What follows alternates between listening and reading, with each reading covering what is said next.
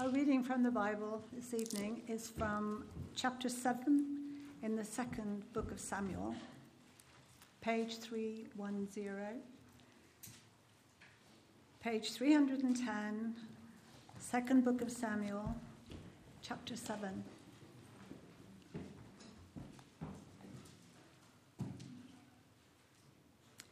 After the king was settled in his palace, and the Lord had given him rest from all his enemies around him, he said to Nathan the prophet, "Here I am, living in a house of cedar, while the ark of God remains in a tent." Nathan replied to the king, "Whatever you have in mind, go ahead and do it, for the Lord is with you." But that night the word of the Lord came to Nathan, saying, "Go and tell my servant David, this is what the Lord says. Are you the one to build me a house to dwell in? I have not dwelt in a house from the day I brought the Israelites up out of Egypt to this day. I have been moving from place to place with a tent as my dwelling.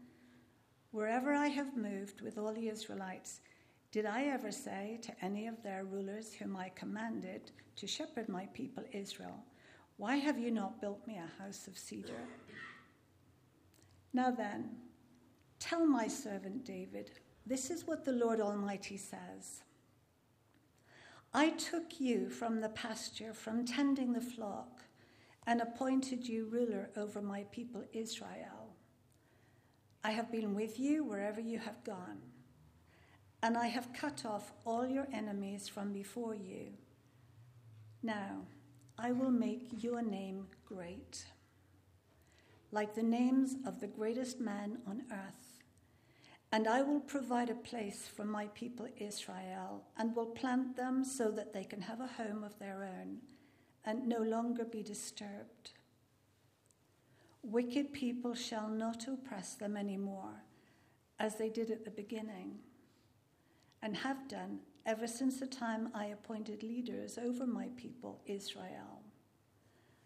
I will also give you rest from all your enemies.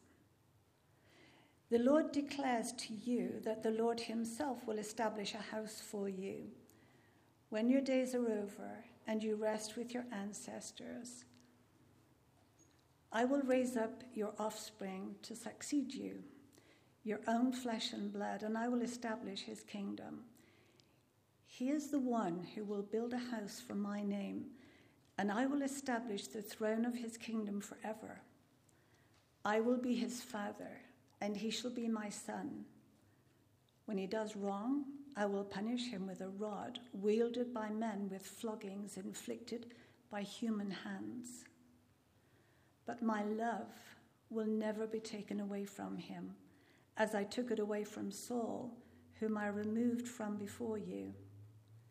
Your house and your kingdom shall endure forever before me. Your throne shall be established forever." Nathan reported to David all the words of this entire revelation.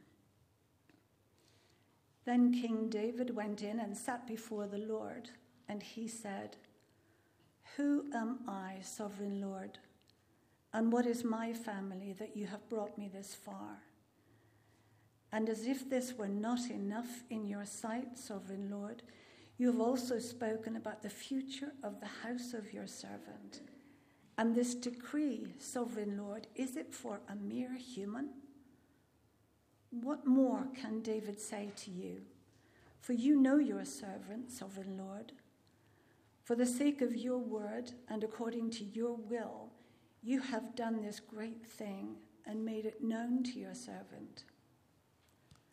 How great you are, sovereign Lord. There is no one like you, and there is no God but you, as we have heard with our own ears. And who is like your people, Israel, the one nation on earth that God went out to redeem as a people for himself, and to make a name for himself, and to perform great and awesome wonders by driving out nations and their gods from before your people, whom you redeemed from Egypt? You have established your people Israel as your very own forever, and you, Lord, have become their God. And now, Lord God, keep forever the promise you have made concerning your servant and his house.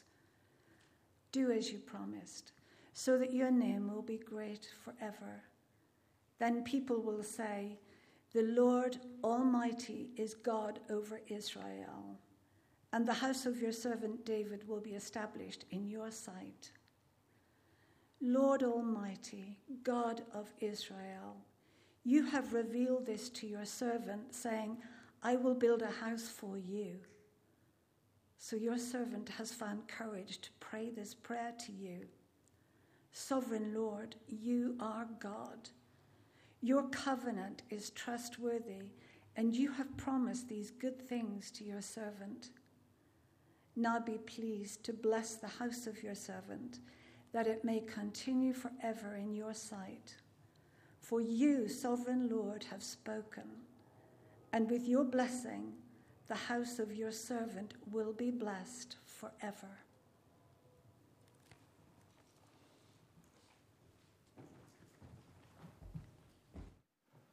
Joyce, thank you so much for reading our passage.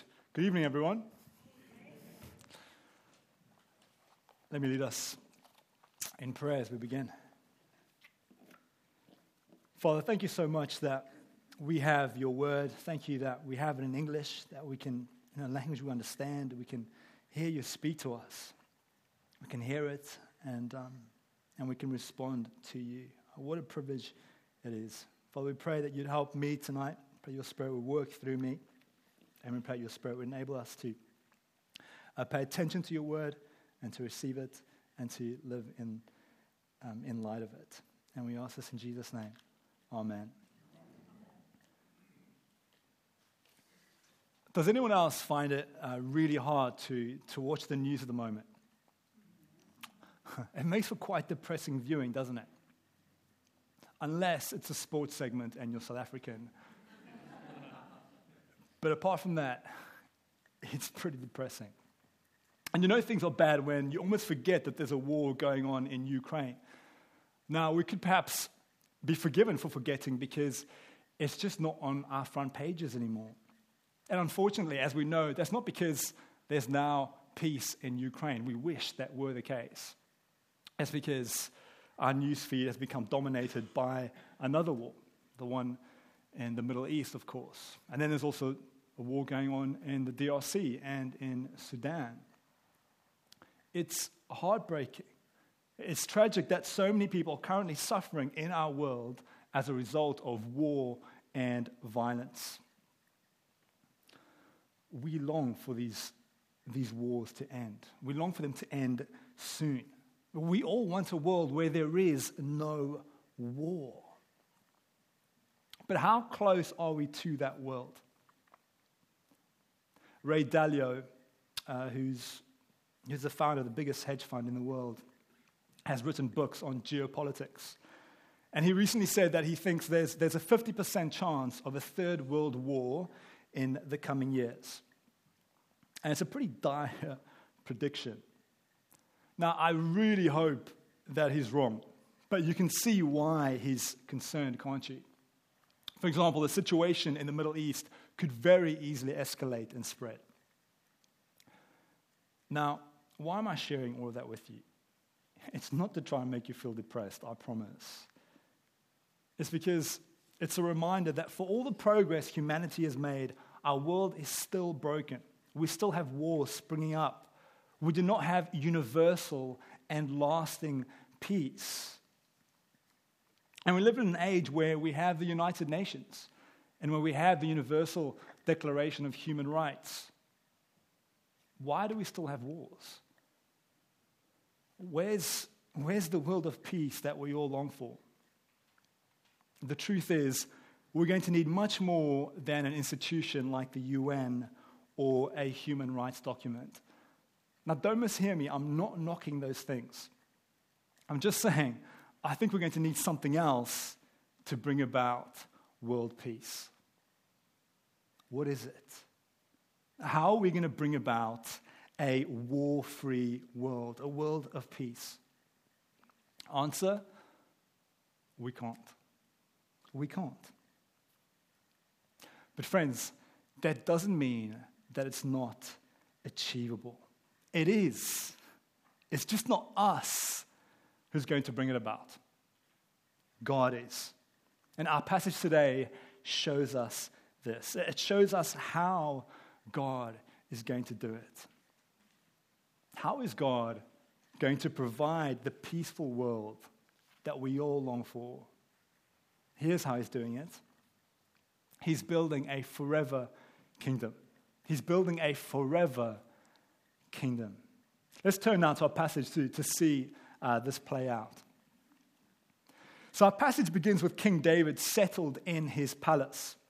The author chooses his words very carefully here when he says that the Lord had given David rest from all his enemies.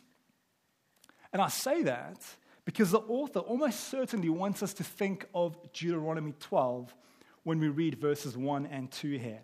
The language is very similar.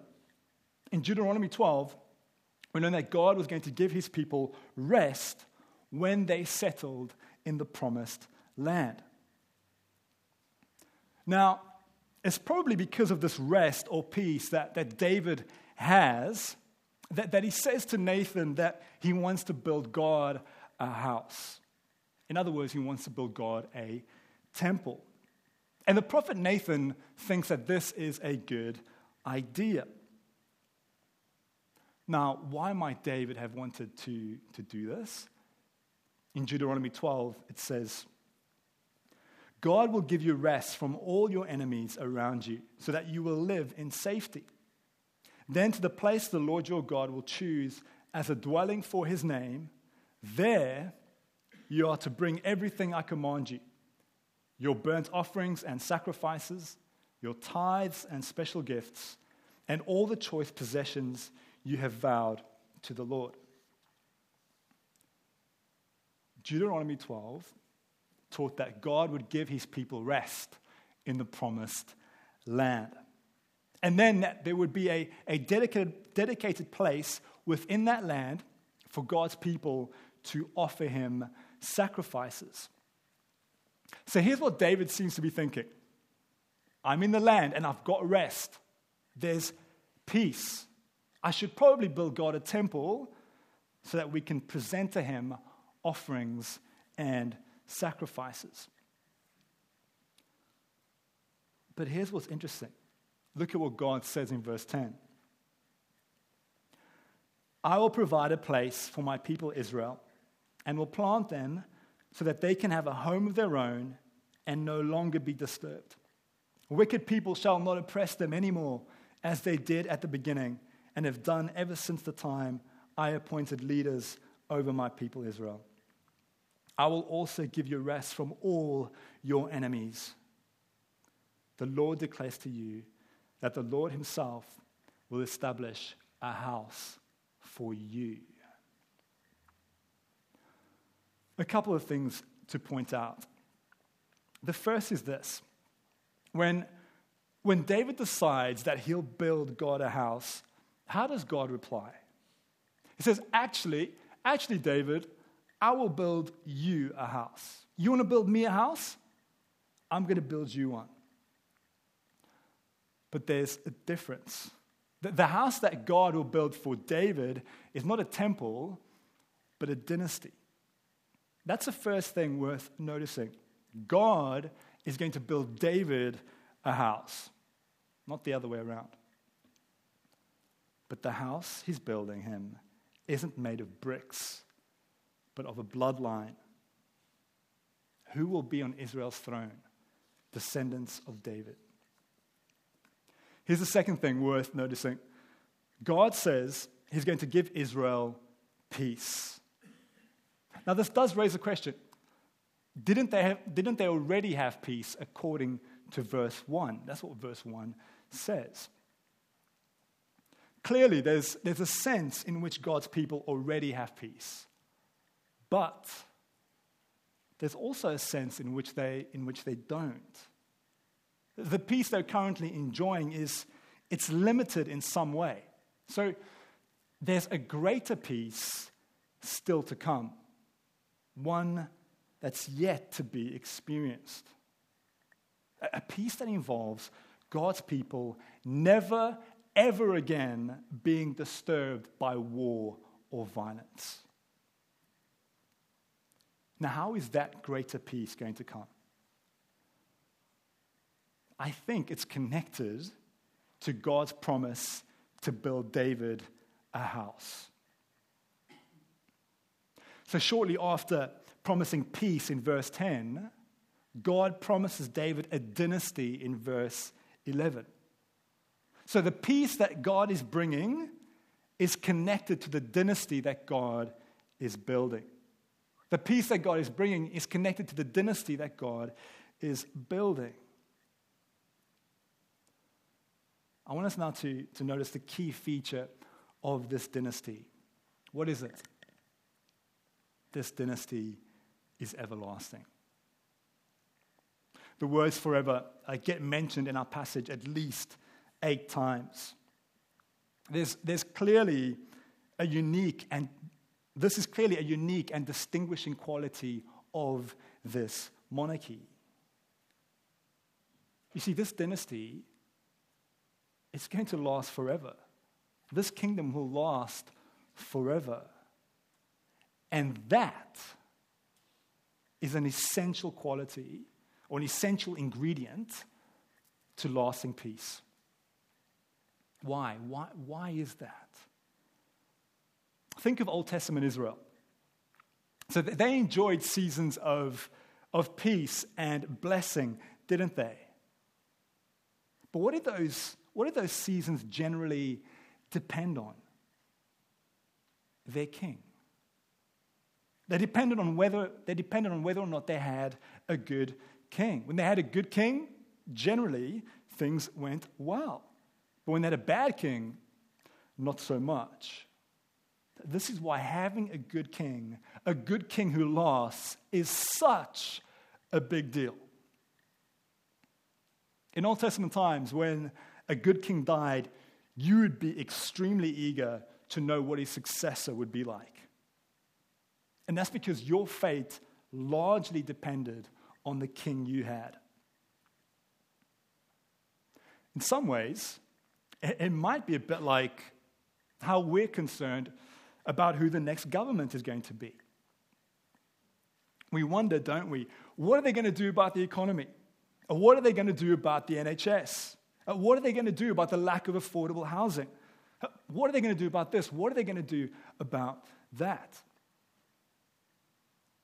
People in power obviously have a huge impact on a nation's well-being. So, God's promise of a king who will allow his people to live in peace forever, well, this couldn't be more encouraging to them. Look at what God says to David in verse 12. When your days are over and you rest with your ancestors, I will raise up your offspring to succeed you, your own flesh and blood, and I will establish his kingdom. He is the one who will build a house for my name, and I will establish the throne of his kingdom forever. I will be his father, and he shall be my son. And then verse 16, your house and your kingdom shall endure forever before me. Your throne shall be established forever. This king is going to reign forever. And as a result, God's people are going to have peace, eternal peace. Now, at this point, it's worth asking, who is this king? On the one hand, it's clearly Solomon. He's David's son, and he's the one who goes on to build God a temple. Although God had told David that he wouldn't build him a temple, he does allow David's son to do it, as we see in verse 13. So it's fair to say that Solomon is the king being spoken of here. But there's also a sense in which Solomon doesn't quite fit the bill. Solomon did not reign forever. He died. And currently, folks, there is no king in Israel. So what happened to the dynasty? It looks like it ended. Unless there's a king who is of David's line, who is currently ruling. And folks, who fits that bill? Only Jesus fits that bill. In Luke's gospel, we learn that Jesus descends from David. So he's the son of David. But we also learn that he's the son of God. In verse 14 of our passage, speaking of the forever king, God says, I will be his father, and he shall be my son.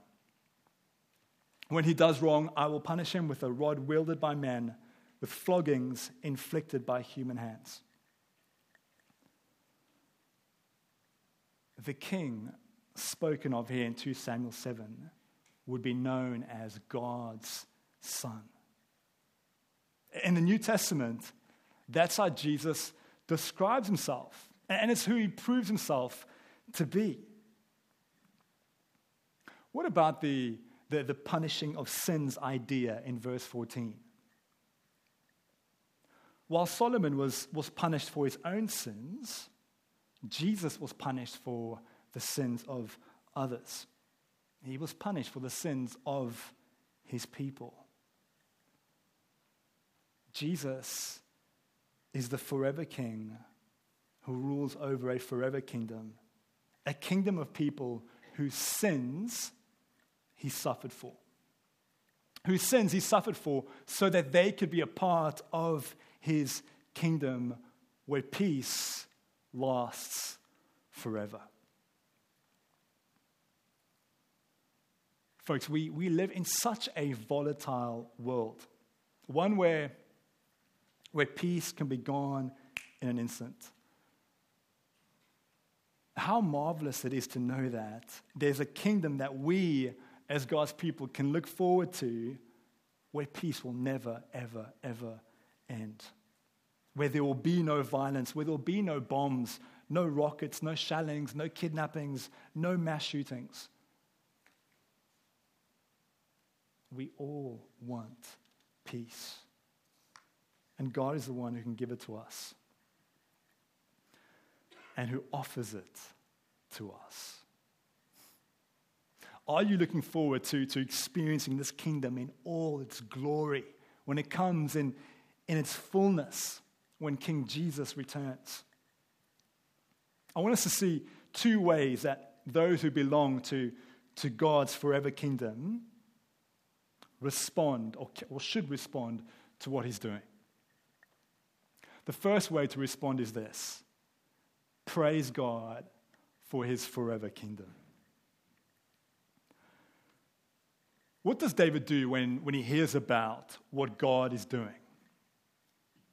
First, he's in awe that God would choose him, and he responds with real humility.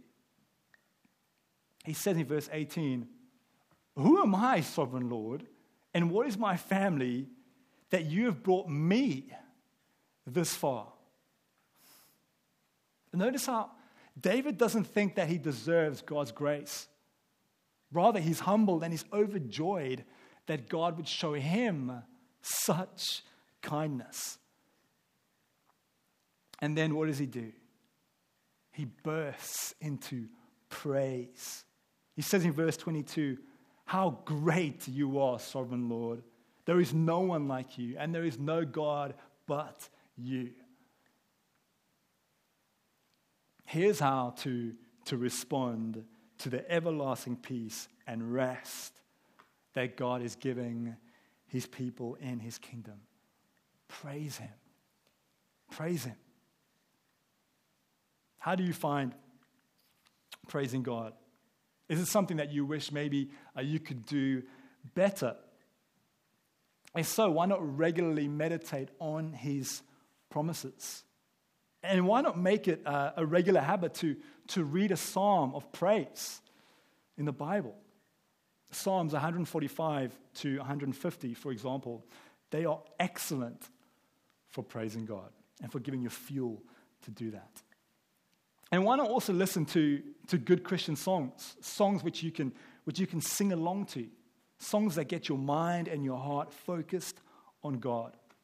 Folks, when I'm at home, I love listening to good Christian music and just singing my heart out to make sure there's no one around. But I absolutely love it, and it's so good. Friends, praise God for his building of a forever kingdom. But don't only praise God for it, also pray to him for it. Pray to God for his forever kingdom. I don't know about you, but I'd have been tempted to think that praising God for his kingdom, that would have been enough. But David doesn't stop at praise. He also prays, Prays. Look at verse 25. And now, Lord God, keep forever the promise you have made concerning your servant and his house. Do as you promised, so that your name will be great forever. Why pray for something when God has promised to do that thing anyway? The fact that God made a promise is precisely what gives David the boldness and courage to pray. And he says as much in verse 27. To paraphrase what he says, because you promise it, I'm confident to pray it. Because you promised it, I'm confident to pray it. Friends, if you ever struggle to know what to pray for, here's a really good model of prayer. Pray God's promises. As I was reflecting on King David's prayer earlier this week, I was struck by just how similar it is to how King Jesus teaches us to pray. So David prays for God's kingdom to be established. Jesus teaches us to pray, your kingdom come. David prayed that God's name would be great. Jesus teaches us to pray, hallowed be your name. King Jesus prayed like his earthly father David, and he prayed to his heavenly Father Yahweh. And he wants us to pray too. He teaches us to pray for God's kingdom to come and for his Father's name to be glorified. Brothers and sisters, think of how wonderful God's kingdom is and praise him that he's bringing it, and pray for him to bring it soon. If you're here tonight and you're not sure if you're going to be a part of God's kingdom when it comes in its fullness, know that you can. Anyone who trusts in King Jesus, serving him as their king, has access to this wonderful peace and rest that he offers. I thought a fitting way for us to close our time together tonight would be to pray the prayer that the Lord Jesus himself taught us to pray. Why don't you turn with me to Matthew chapter 6. That's on page 790, I think. No, it's not. It's not. Matthew 6. 970, thank you. I said 790. 970.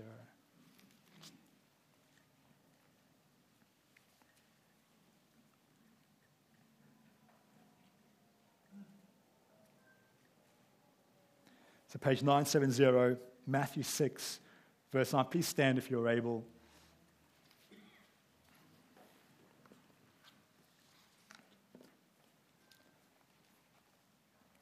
Let's pray these words together.